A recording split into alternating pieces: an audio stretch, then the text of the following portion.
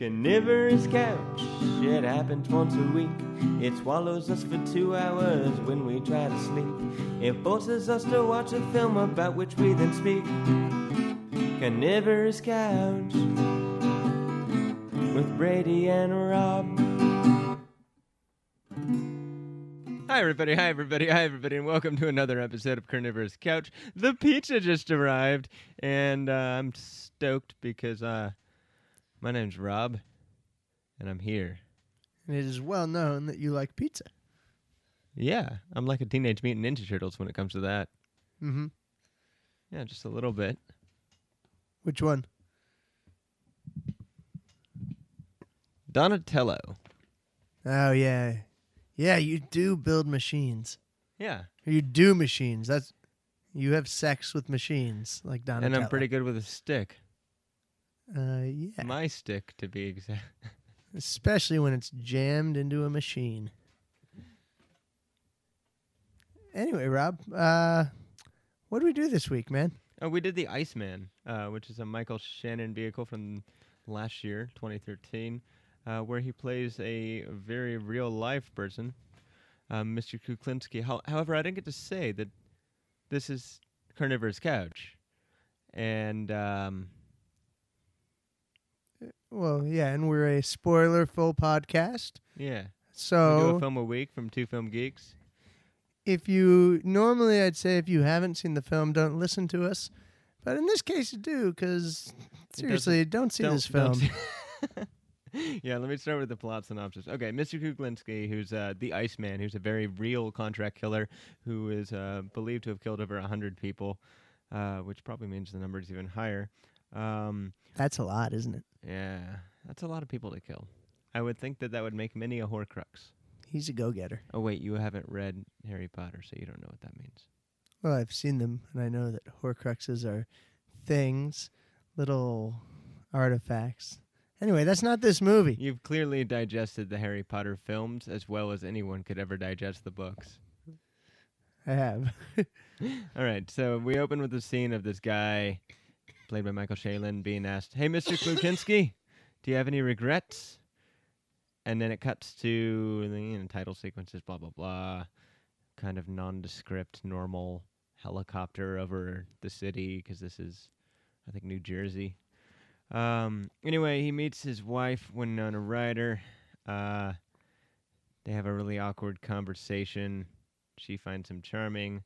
And then we go to a scene at a pool hall where he's playing pool, and this guy's all like, "Oh, you're dating that chick who told my friend, like, after 3 weeks that she doesn't have sex till she's married. You must be desperate." And then there's a dispute over the pool table, and they don't want to pay him because they think that he represented himself to be a shitty pool player, and then he like ran the table. So he goes, "Fine, take the money." And then when the guy leaves, like, Michael Shannon waits for him outside and like slits his throat. Then after that, we go to a baby being born.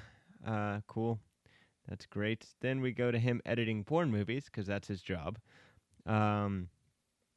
which he says that he works for Disney doing voiceover work to the chick. But anyway, then after that, he meets mobster Ray Liotta, who's like, "Yo, deadline." And he's like, "I'll have it done for you tomorrow." And then, like, they cut his hand and some shit. And then at that point in time, they pull a gun on him, and he doesn't really react. And Ray Liotta goes like, "Whoa, this is one of those guys who can do all the shit for me, like killing people, because he doesn't have any feelings." So the next day, Ray Liotta takes him, makes him kill a gun, asks him if he feels anything. He says no. So then after that, the daughters grow up, because this was in 1965 or something, and now we're in like the early to mid 70s. And then there's a dinner scene, and he's talking about how he's making all this money buying and selling currency on the foreign market. And so that's obviously the story he's selling to everybody else. And that before that, he was a cartoon voicer. And then this one chick goes like, "Is that what you call him, porn nowadays? You were doing porn, right? You guys used to do porn." And What? Did I say something? Did I say something I wasn't supposed to? He did porn. Did you do porn? He did porn. Thanks, Woody Allen Rockefeller, New Jersey Shore, badunkadunk woman. Let's watch some porn. So anyway, then we meet Schwimmer, Or we might have met Schwimmer at this point. It doesn't really matter. Uh, No, it really does not matter. we meet David Schwimmer's character, and then he kills like some fucking Colombian drug lord bagman. And then after that, the two old daughters wake him up when he's having sex. Yes, because he was having sex in his sleep. He was having sex with Winona Ryder, who is doing an excellent job faking an orgasm. And I hear the ping pong ball trick is actually real. That's Winona Ryder, right? If South Park, Bigger, Longer, and Uncut is to be believed, then yes. Okay. And so that happens, and then his kids wake him up, and this is the scene that we just watched because Brady said that he had to see it again. So Brady, you want to say what happened to that scene? Oh yeah, because I remember it being kind of self-important, and yeah, that's why I needed to see it again, just to remember what exactly they say. And so he's a hitman, and the wife and the daughters don't know. And so the daughters come in, and by the way, Rob and I both concur on this. They're way too old to be interrupting their parents' sex. Definitely. And what Yeah, happens in way another too one old. more sentence? Oh, and then so Go. what? Go. Oh, you're urging me on, but you're just holding me back. Okay, and the daughter's like, well, people were coming back from Vietnam, and my teacher, a nun, said that people dying in Vietnam are part of God's plan. It's part of God's plan for them to die. And the Winona Ryder character and the Michael Shannon character say, no, actually, people die without God having anything to do with it. This clearly being a callback to the fact that Michael Shannon himself is a killer of people and doesn't probably believe that it's part of God's plans for those people to die. Cool. And the next scene is he sees David Schwimmer, and he has a falling out with DeMaio, who's, by the way, played by Ray Liotta, which was interesting to see randomly. And I guess he can only do mobster like he's only allowed to do mobster movies. It's in his Shoeless Joe. yeah. It's in his Puppeteers writer. Yeah, no, in Field of Dreams, they cut out the scene where Shoeless Joe re-murders a bunch of dead baseball players with a bat. with a bat, of course. Rat-a-tat-tat, say hello to my big fat bat. That's a Right. callback. We're doing callbacks now to earlier episodes Yeah, because we run deep. exactly. So then the dude comes out and says the Cubans are holding DeMaio responsible. Then we cut to a scene where, like, the daughter ties his tie. That's all that happens in that scene. Then we go back to a porn movie. There's this porn movie that's being filmed. That's what it was. And then, like, Shannon's character, Kuklinski, kills this guy, and then the hooker sees, but she's a kid, so he's like, he lets her go, and then he meets this guy, Richard Prony, who's going to kill her, and then she gets away, and then DeMaio cuts him out because basically he left a witness at a murder scene. So anyway, he visits his brother.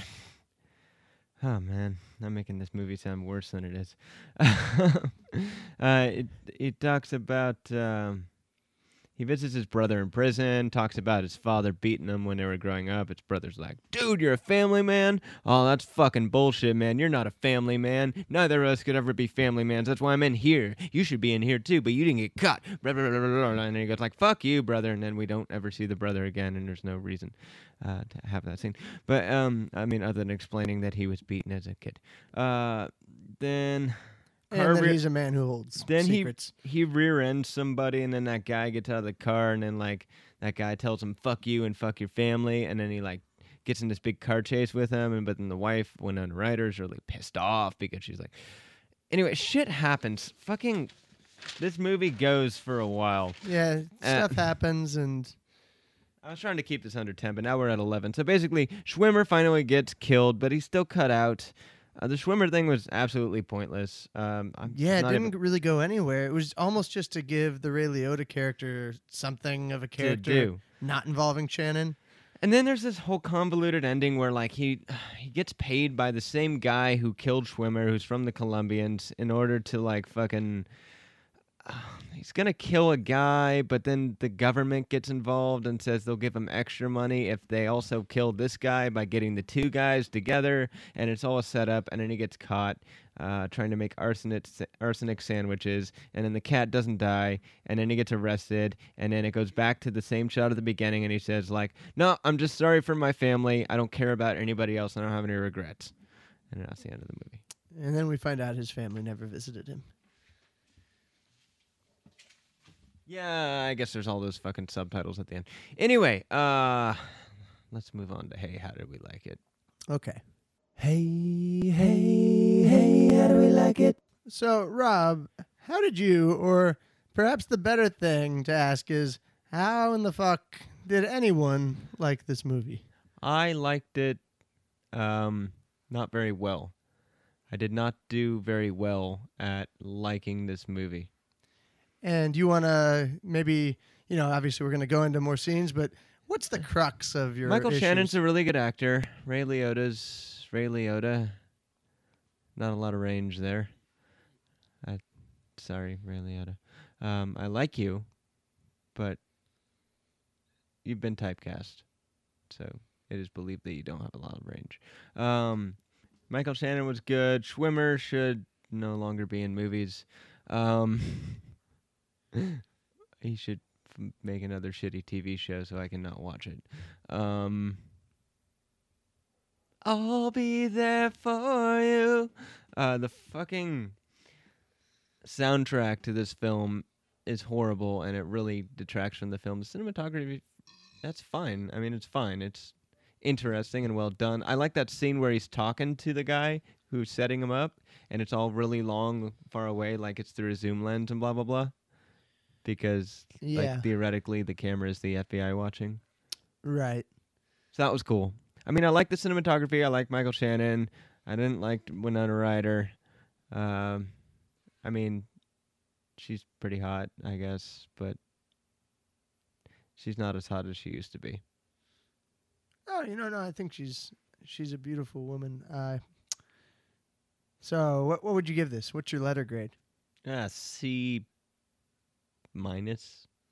Yeah. Okay. Yeah. What about you, Brady? How'd you like this movie?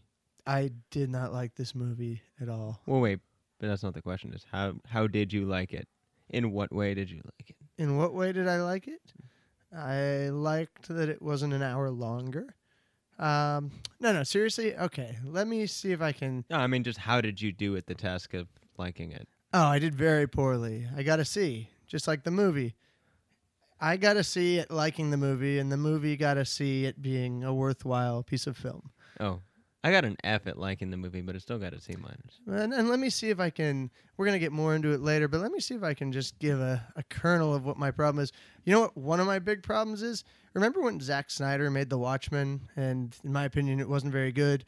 And one of the big criticisms... It wasn't very good, but I really liked watching it because I had just read the comic book twice. Yeah, fair enough. Well, it's a great book. Anyway, but one of the big criticisms he got slapped with was that he was so... Oh, wait. I'm sorry. Hold on. Graphic novel. Yeah, graphic novel. One of the criticisms that Zack Snyder got slapped with for making The Watchmen was that he was so dedicated to telling the story exactly as it appeared in the book. He believed so unequivocally in the value of the source material as it was that he didn't think he had to do anything to make it better. Except for fucking up the ending. Except for replacing the Totally squid. Fucking up the ending. And that is maybe the core of my issue with this movie, though far from the only issue.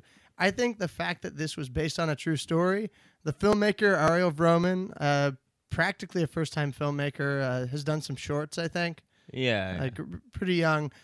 I think the fact that it was a true story, he thinks that this material, just the story as it is unbelievably interesting because it really happened. And isn't it that interesting that a man who was a hitman led a secret family life and the twain never met?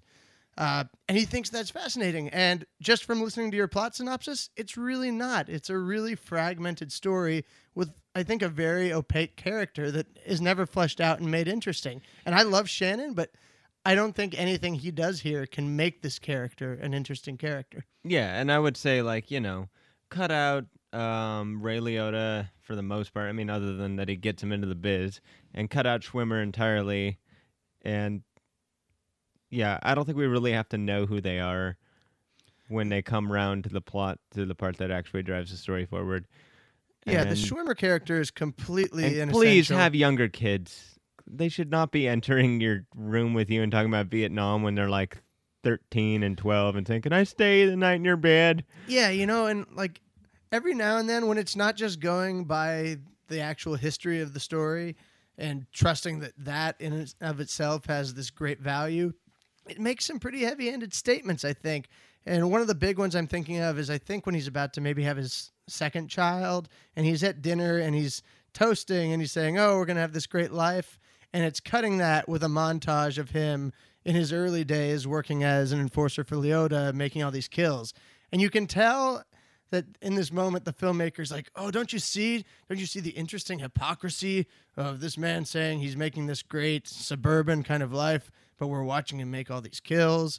And the problem is that the filmmaker seems to have chosen the source material because he thought it was interesting just by itself.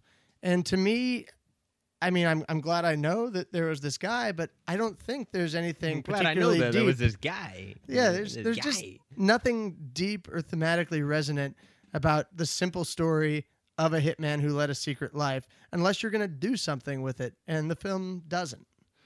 All right, so let's move on to what's it all about? So yeah, I think we were starting to touch on this. It's what is this movie all about? I mean, it's kind of like the story I have about the Collier brothers, right? Is it? Well, I mean, like, okay, so I've told you the story of the Collier Yeah, brothers, right? the two newspapers. brothers. Yeah.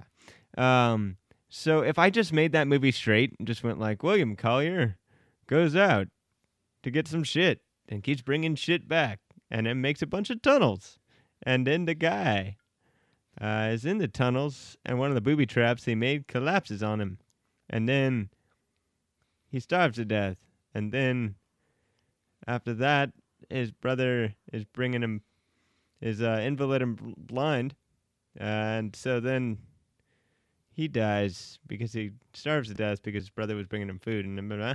And then after that, somebody smells it and then the cops come in and blah, blah, blah.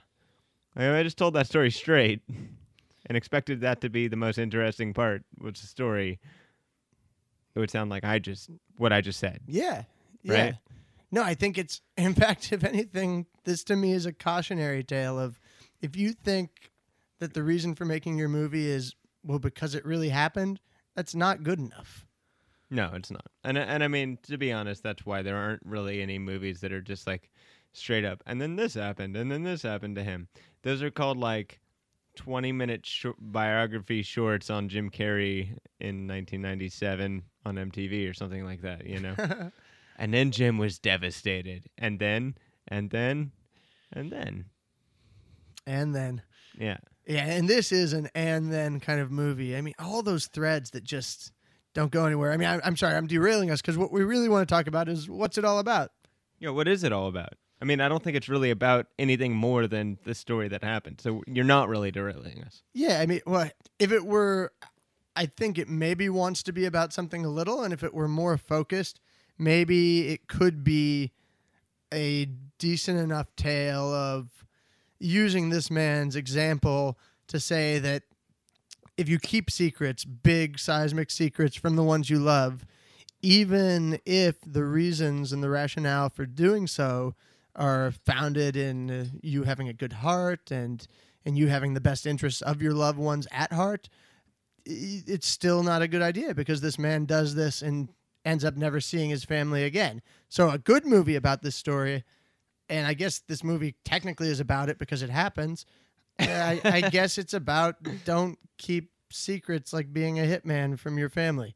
I don't know if we should put David Schwimmer in there.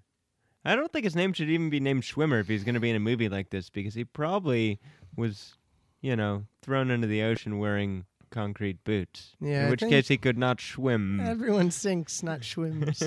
Can we make any other Schwimmer jokes? Was he in Apt Pupil? I thought that.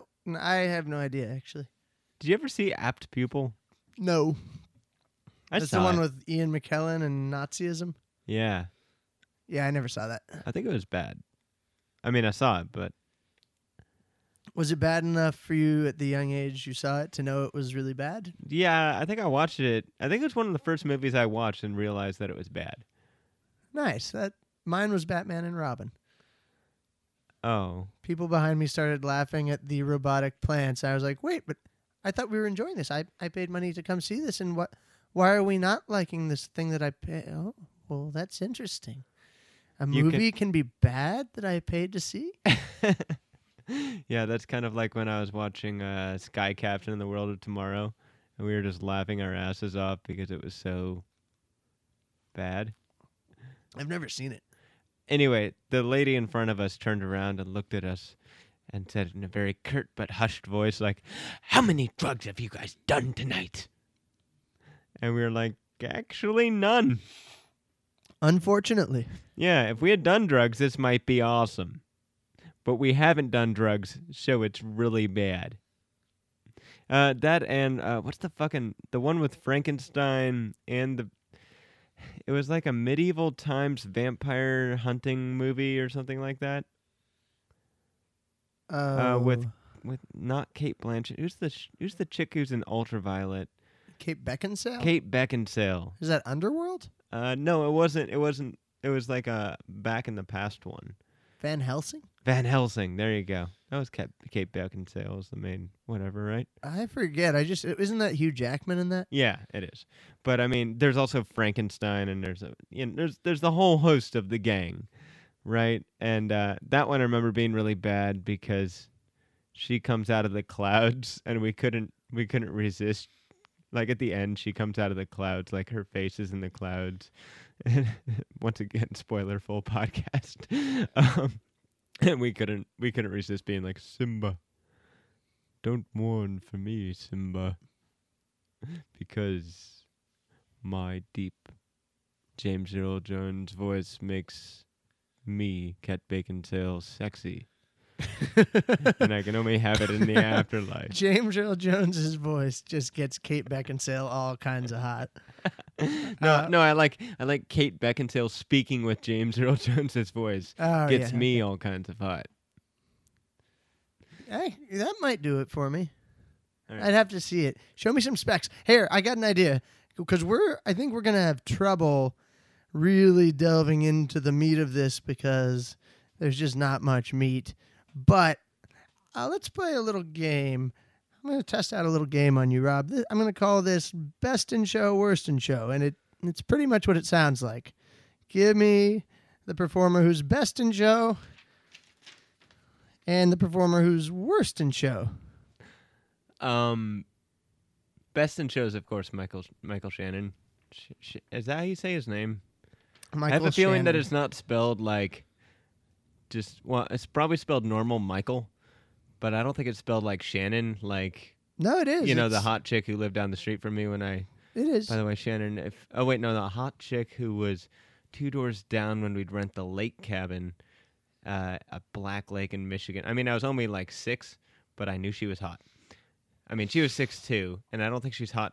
I don't think the memory of her now at 30 is hot. But when I was 6, you know what? Why don't we just Anyway, what's the question? It is. Well, first off, it is spelled. Michael and Shannon are both spelled in their traditional ways, and the question is best in show and worst in show. Michael Shannon's best in show. David Schwimmer's worst in show. Because he fails to swim with the concrete boots on. Okay. And he was real bad.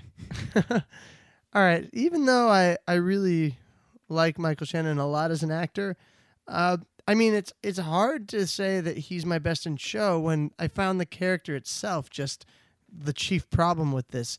I mean, and the problem I felt was like he's not even like I don't like Dexter. Take for example Dexter. I don't think that's like a great show. I think at its best it's maybe a very good one, but there's no question that a character like Michael C. Hall makes that character at least sing and have nuances. This guy's just a dumb lunkhead. He's like a lunkhead, as Leota describes him. He's dead-eyed, and dumb and completely uninteresting. And But he cares about his family. He's managed to overcome his sociopathy, and I think that really comes through with Shannon. Shannon does his best. If I'm being honest, best in show for me might be Chris Evans, just because this thing needs a bolt of entertainment and levity. Does And Chris Evans play the other hitman? yeah, the one All who right. drives the ice cream I'll truck. go with you on that. I mean, he was okay. In the first scene I saw him, I was like, "That. I hope I don't see him again because that was bad, and I hope he doesn't continue for a lot of screen time along this bad path." But then after that, he was good. I feel like they shouldn't have used that take. Yeah, maybe not. Like I feel The like first one when he's running down the girl. Yeah, I feel like that was shot. I feel like that was shot like day 2 of shooting, and he kind of phoned it like he was hungover, and he's like, "Fuck, can my character have glasses?" And then they're like, "Yeah, we better put a bunch of fake facial hair on your face to make the glasses work," and then like. And then he acted, and it didn't work out. It's just like I'm trying to tell this guy he wasn't good at what he was doing, but my head just hurt so much, and I'm nauseated. But Yeah. then after that, he was good. Yeah. I agree. After that, he was like a computer hacker in like a stereotypical action movie. He was a very good ancillary character. All right. Oh, and then worst in show for me is Ryder easily. Winona Ryder for me is. Oh, Schwimmer was so much worse. What the? Her lines are so wooden and it's partly also the screenwriter's fault Yeah, because but how about that fake orgasm? well, I mean, I actually forget what that sounded like. Well, go ahead and tell me why Winona Ryder, blah blah blah, Well, bad.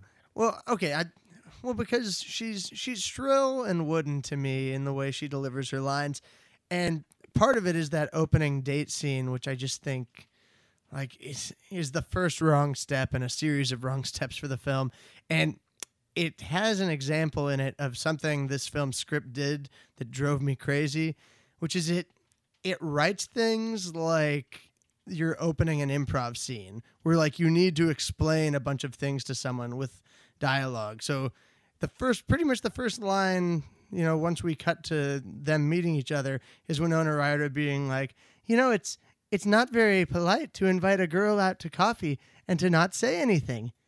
And the film is filled with lines like this. I can remember, like, at one point we have a friend character being like to Michael Shannon, "Hey, you and I are best friends, so you should tell me this." Like, the script just has a heavy, heavy hand, which really curdles when it meets up with the film's kind of self-importance. Yeah, I mean, I could totally see what you mean. Hey, I got that orgasm for you. Hold on.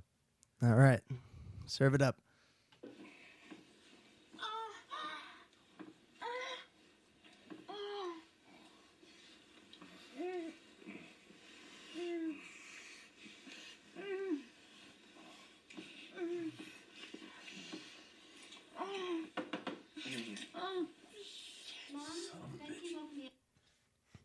Yeah, I've heard worse. Yeah, there's been worse, and I bet you she just did that. Just they fucking drive Ashton Kutcher kind of insane. Why? Wait, no, that's Demi Moore. Oh, that's Ashton Demi Kutcher. Moore. Wait, who did Winona Ryder fuck that was young? I forget. Well, if Demi Moore had played this part, she would have done that. I mean, yeah. And that performance just puts me just above because I mean, right before that, actually. You got all the information. Sure. We got Schwimmer.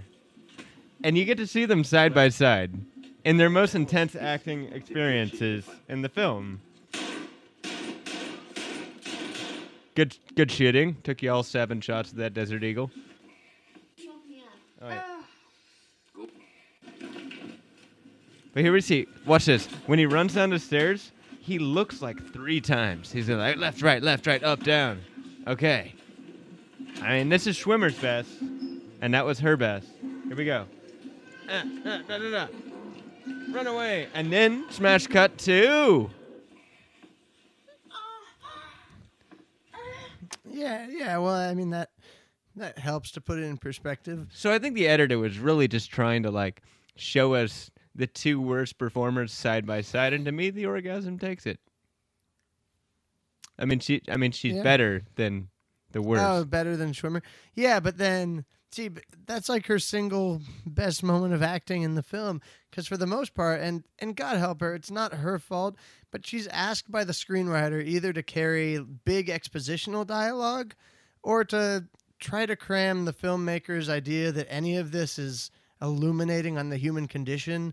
So she's forced to give those bad Vietnam lines. And yeah, she's just laden with some of the worst dialogue in the script. Yeah, and she drinks it like a And she drinks it like someone drinking who, it out of a ladle. Yeah, 'Cause it's laden with them. I mean, this is way speculative, but to me, she says these lines like someone who is just a true believer in the director. Like, you know, he came to me and he talked to me about why he really felt this was a good project, and I agree. I'm gonna really give it my all because this is like really something to be taken earnestly and without any humor whatsoever. And with that, we shall go do the exact same thing in our understudy. All right. We're so sorry we couldn't get the actors to do the scene from this screenplay, but we've got two understudies, and to be honest, they're probably more famous anyway. So try to guess the actors, try to guess the movies. Tweet us at CARNY Couch. This game called Understudy is happening right now. Tell me something, Max. What do you make of this game? Well, I don't mean to be critical, but in my opinion, it's not a very eloquent sport. I think you're right. Thank you. Never in my wildest imaginations did I dream I would have sons like these.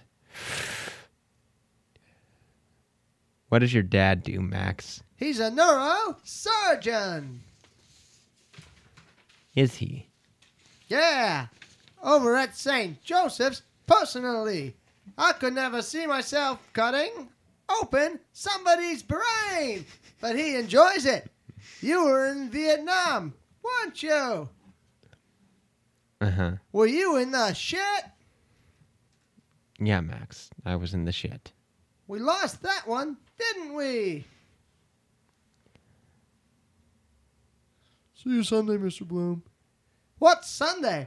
Oh, that's right. The twins' birthday party. You want to come? I'd love to, except I already have a previous obligation. But thanks for the invitation. Hey, Max, come work for me. What? Come work for me. I may not be rich, Mr. Bloom, and my father may only be a doctor, but we manage. Well, I didn't mean it like that. I just thought it might be nice to have you in the company. I appreciate the offer, but I've got everything I need right here at Rushmore, as long as they don't kick me out. Besides, it wouldn't be fair. 110s. Excuse me, Mr. Bloom. Nice talking with you. You're on the team? I'm an alternate. What wouldn't be fair, Max? We'd make too much money working on the same team. That was Understudy. Tweet us your answer at CARNY Couch. Hey, everybody, we're back. That was an excellent round of understudy. I think it's my turn now to pick a scene to talk about. I mean, there are so many good ones. I'll talk. I'll be cheap about this. This is an easy way for me to do it. I'm going to talk about the fact, using the trope of the beginning and the ending being the same thing. Like, you get a shot where somebody asks a question. Okay, okay. So here's the mentality with it, and it's basically the Citizen Kane mentality, right? Which is like at the beginning, he goes, "Rosebud," And then somebody goes, "What is Rosebud?" Hey there. Everybody's buzzing. William Randolph Hearst has died, and everybody wants to know who Rosebud is, right? So, and then you go through the whole movie, and then by the end, you go back to that scene at the beginning, and you answer what Rosebud is, right? Right. Okay. So, this movie does the same thing, in which case it starts off with the thing, "Do you have any regrets, Mr. Kuklinski?" And then we go through the whole movie, and then he gets sentenced, and then he like is in the courtroom, and then it like does a fade over cut where he goes like, "I don't have any regrets, not at all. The only regrets I have are hurting my family." All right, so this is a really bad use of having one scene like have a really like it was like it didn't lend itself to being done like that, Mm-hmm. and they just decided to sandwich it because it's a tried and true technique of cinema. But you know what? If the scene doesn't dictate it, don't fucking do it. Oh yeah, no, it hurts the film. It really hurts the film. Yeah, because especially since the opening half of the scene is like, it's just a line. I mean, They first just off, show that like it's literally under a 2-second shot. like let me say this. Rob and I are film geeks. We're probably more likely than the average viewer to maybe avoid any real spoilers or even big synopses for a film just to not get spoiled on it. Most of the American public, they're going to be like, what is this thing about before I'm going to stick it in my DVD player? And even I, who didn't try to seek out a bunch of information prior to watching this, knew that he was a hitman.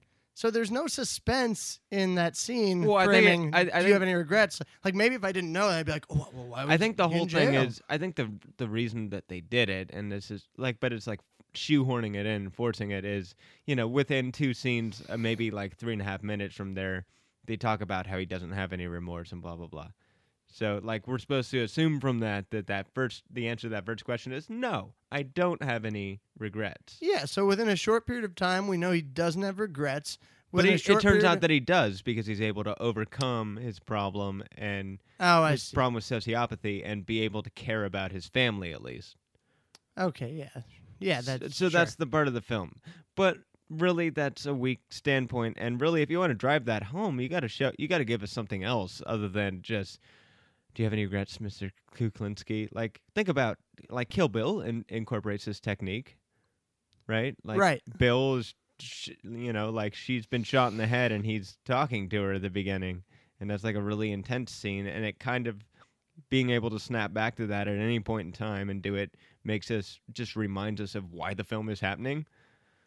But we couldn't do that with this, and thank God they don't. But I mean, Well, They- well, Bill is they- an interesting, intellectually stimulating psychopath. Now, I'd say there's an example of a more kind of dull, focused psychopath that I think was done well recently, but you agree less, and that's Ryan Gosling in Drive. But that's one of the hardest lines to thread, is to make someone who's essentially just a dull, dead-eyed meathead interesting. It's an incredible challenge, and even if Shannon were up to it, and I don't think he entirely is, the script doesn't support him, so he's doomed from the start. yeah, I mean, here's the problem with this movie is like when I heard about it, I heard Edelstein review it actually, and that's how I heard about it. And he actually wasn't too. It was not as near as negative on it as we are. I don't know if it was a positive review. Edelstein will give something fairly neutral if he obviously doesn't like it, I think. Mm-hmm. But I had high hopes. I thought that this could do something, and I thought that this story could be something. But like you said, I think they just fucking stuck to the hard line of just tell the story, because the story on its own is, well, okay, wait a minute, because that doesn't even work. They can't possibly think that. Then why the fuck would we have this ancillary plot line which really has nothing to do with anything? Yeah, if the entire thing is you think it's so great, this story about this guy who was a secret hitman for years, and the punchline is he eventually gets arrested and loses the thing that he was doing it all for, why give away in the opening shot that he gets arrested? Like, there's no Rosebud here. There's just his awful, scraggly beard. There's no suspense operating in any of Yeah, this he movie. doesn't even shave in prison. I mean, that's Yeah. probably the most fun thing you can do in prison. Rosebeard. And also, this movie has an hour and 45-minute running time, right? So It feels long. It feels like it one feels of like those, 210. Yeah, no, it feels like one of those 2.5 hour like life and times of biopics. Okay, but an hour and 45 minutes is way too long for a story this long. Oh, completely. Like those ancillary scenes with Schwimmer and blah blah blah, and like kind of the convolutedness of it. It almost feels like the editor got. Sorry, editor. If you're listening, if you're one of the tens of listeners out there.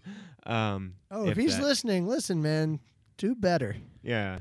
It seems like you worked really hard on editing the beginning, and then at the end you just got tired of editing.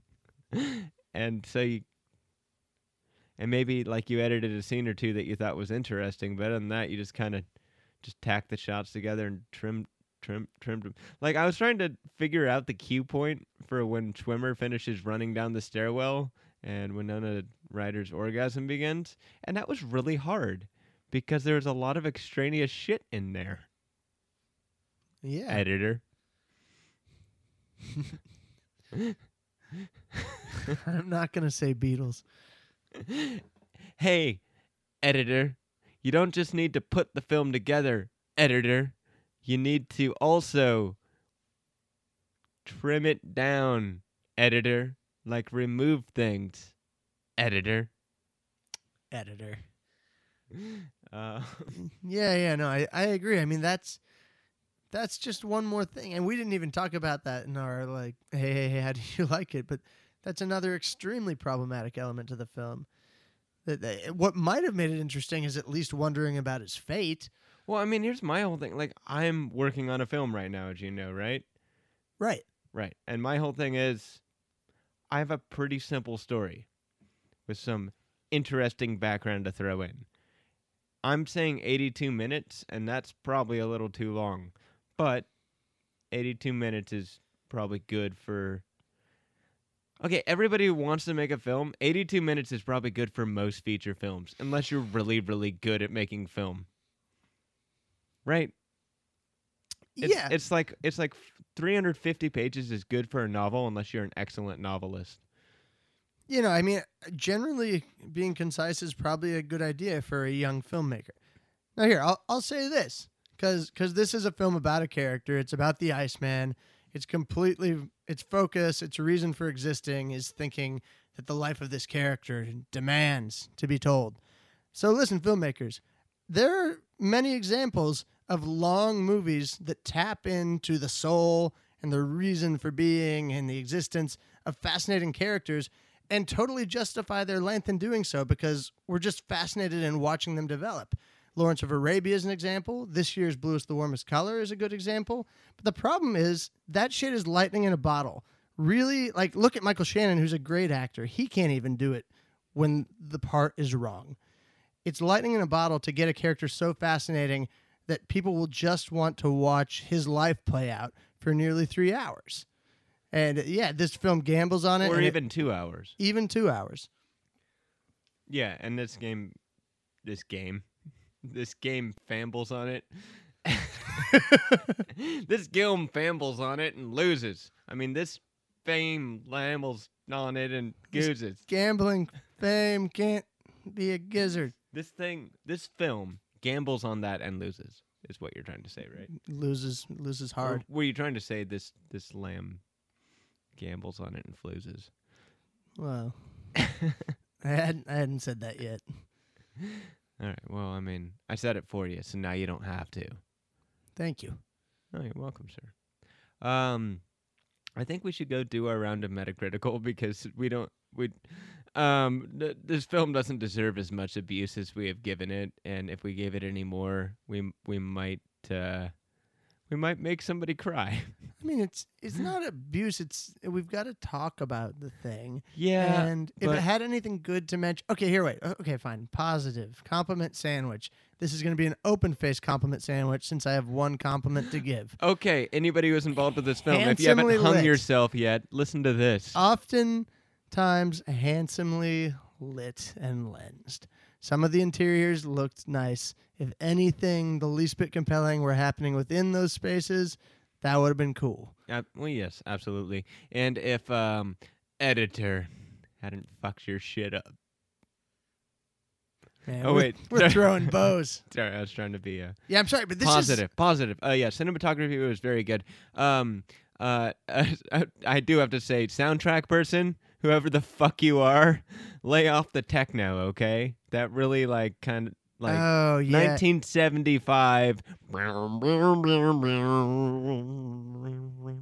little craft work would have been nice. Yeah, exactly. Just keep it minimalist if you're gonna use sequencers and fucking synths.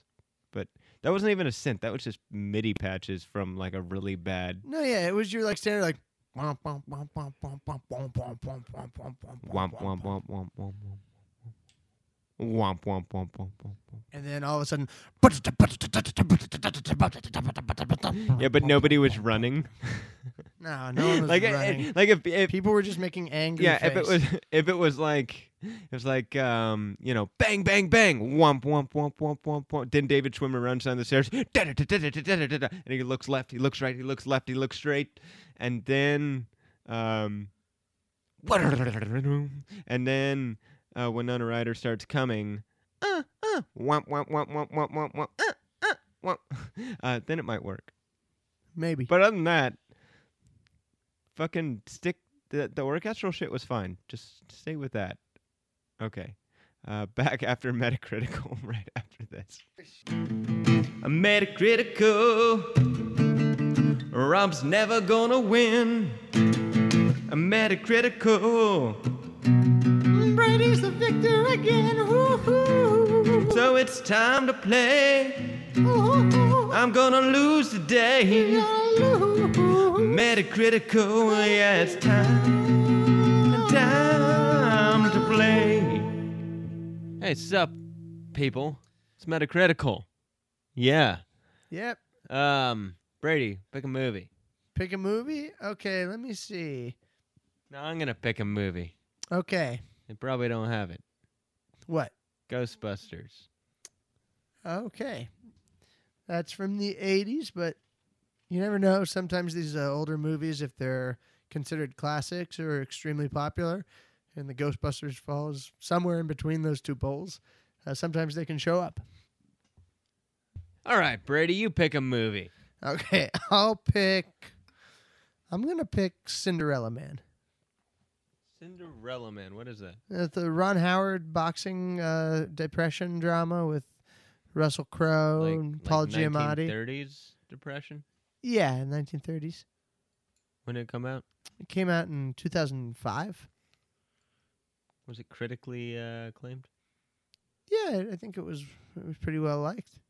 Yeah. By critics or Yeah, by but- people? By critics and I'm people. going to go with 68. Okay. I'm going to go 72. You and your twos. 69. Wow. So you gain... Oh, I mean, I guess we both... You're a point off. I'm 3 points off. Bitch. All right, it's your turn. My turn to pick a film, eh? My turn to pick a film. My turn to pick a film. Yeah. My turn. I can't think of anything. It's got to be like in the past 15 years or something to be on there at all, huh? Yeah, it's going to Princess Mononoke. help. Okay. I'm going to do 88. All right, 88. I'll go 82. Correct answer is 76. Okay, so I was closer on that one. Only by 6 points. Yeah, no. This is still a hunt. Actually, Brady's just going to get them all within 2 away, like he fucking always fucking does. All right, Brady, pick a film. Something you Alright. don't know too much about. No, Something yeah, you I'm- haven't seen, maybe. Something I haven't seen. But then it's hard to remember it if I haven't seen it. Yeah, something you always wanted to see, but you didn't see. What did I always want to see, but I never saw it? Yeah. Okay. I have lots of those. I can think of 5 off the top of my head. I just go see what I want to see. Let's see. No. Sometimes you have to wait for someone. Yeah, I know. You know, I've done that dance. Okay, let's just get right down into it. Okay, what I've always wanted to see, You Can Count on Me. You Can Count on Me. I haven't heard of it. It's basically the film that broke Mark Ruffalo and was a big Laura Linney step too. And it's about like a brother-sister relationship, and the brother's kind of a ne'er-do-well. It's 54. 54? What's it called? You Can Count on Me. All right, hold on. I'm going 85.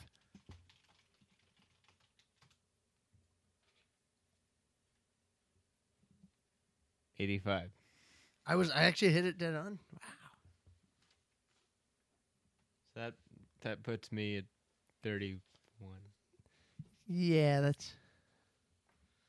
All right, All your right. turn. Fuck, I just had one. And I can't remember it now. I mean, I had it a second ago. Go give it a second. A second? Fuck, what was it? I had one in my brain. I had a movie I thought of. It was a good movie for this game. Real good? Real good? I mean, it's perfect for this game. It's gone now, though. Into the ether. The Aviator. The Aviator. All right. Let's do that. All right, sounds good. Oh, that's right. I have to say something. I'm going to go with 84. If you couldn't tell, I raised my eyebrows at Brady. 87 for me. The problem with this game is Brady doesn't colossally fuck up ever, and I colossally fuck up 3/5 of the time. So, like, there's no way for me to get the points back once I fuck it up. Like, Brady will just be off by, like, 2 or 3 for the rest of the game, and I'll be off by, like, 30 once. I know. No, I'm a boring player. I don't take any risks.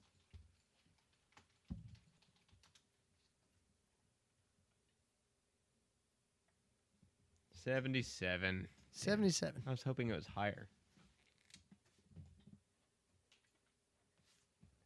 All right. Well, that's almost 5. We've done 4 now. Wait, Don't we we- do 6 normally? Oh, we do 6? Okay. Okay, let me think. Rob, tell me an actor you really like. Jim Carrey. Jim Carrey. Okay, let's do Man on the Moon. Ooh. I don't know if they'll have that one. Oh, I think they will. All right. I'll go 74. You know, that film was, I think, critically undervalued. I really like that film. I'm going to go 61.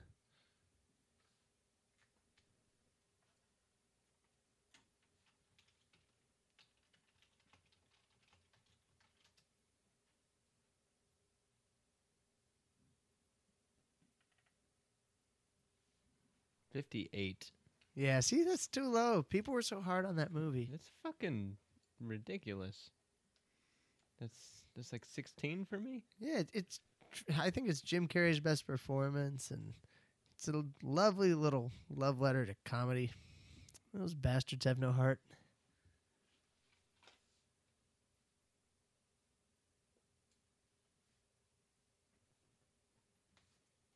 So I scored 70. And this is like golf where you want to score real low. Oh, Brady, wait. what'd you score? Oh, wait, I thought you got negative 16. Or didn't you say 74? 1 plus 12 plus... Oh, you're counting up your score already? Yeah, You got I- one more. There's one more round. We're up to 5. Oh, we're doing 6. That's right. Shit. Shit. Shit. McNulty. All right, it's your turn to pick a movie. Is it now? Yeah. Shit. Yeah. Defecation. The World's End. The World's End. Okay. 72. 72. I'm going 82.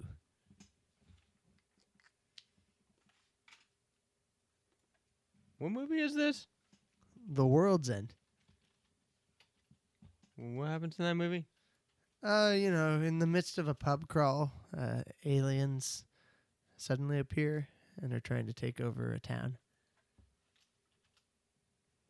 Aren't they robots? Oh, are they? I need to see it again. 81 is the correct answer. 81.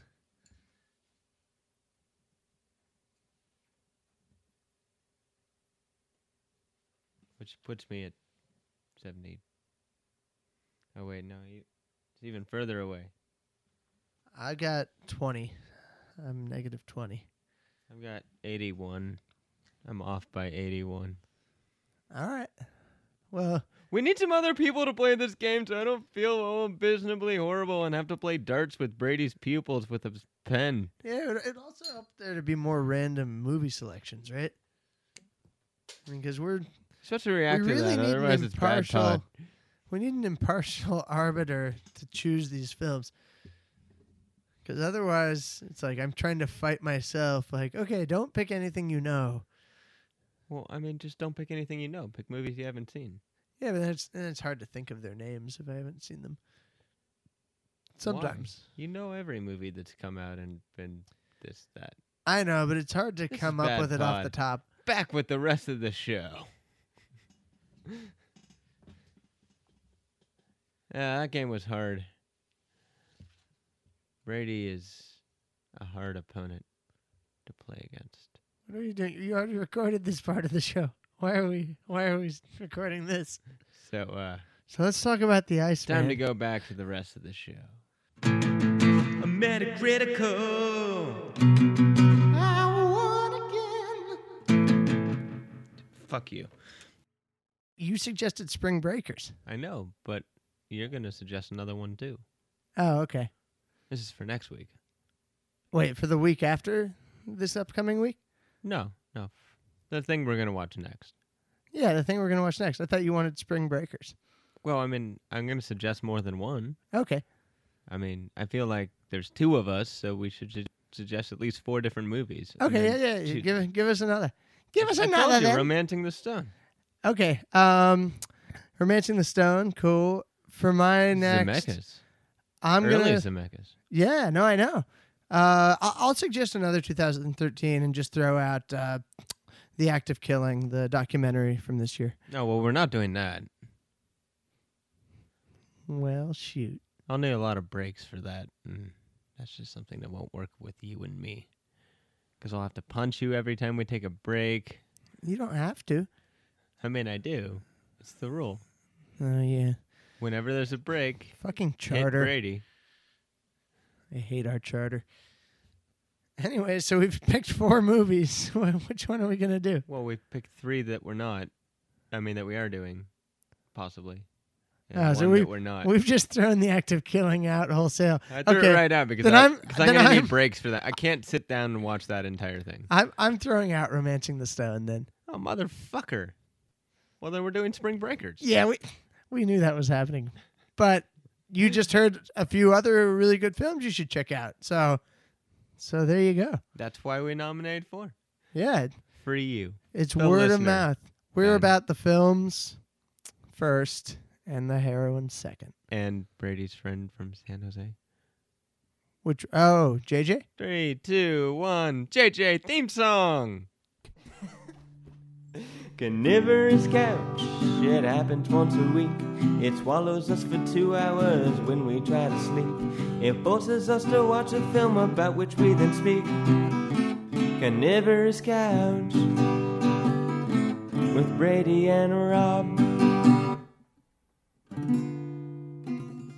Did I say something? Did I say something I wasn't supposed to? He did porn. Did you do porn? He did porn. Can I stay the night in your bed? Let's watch some porn.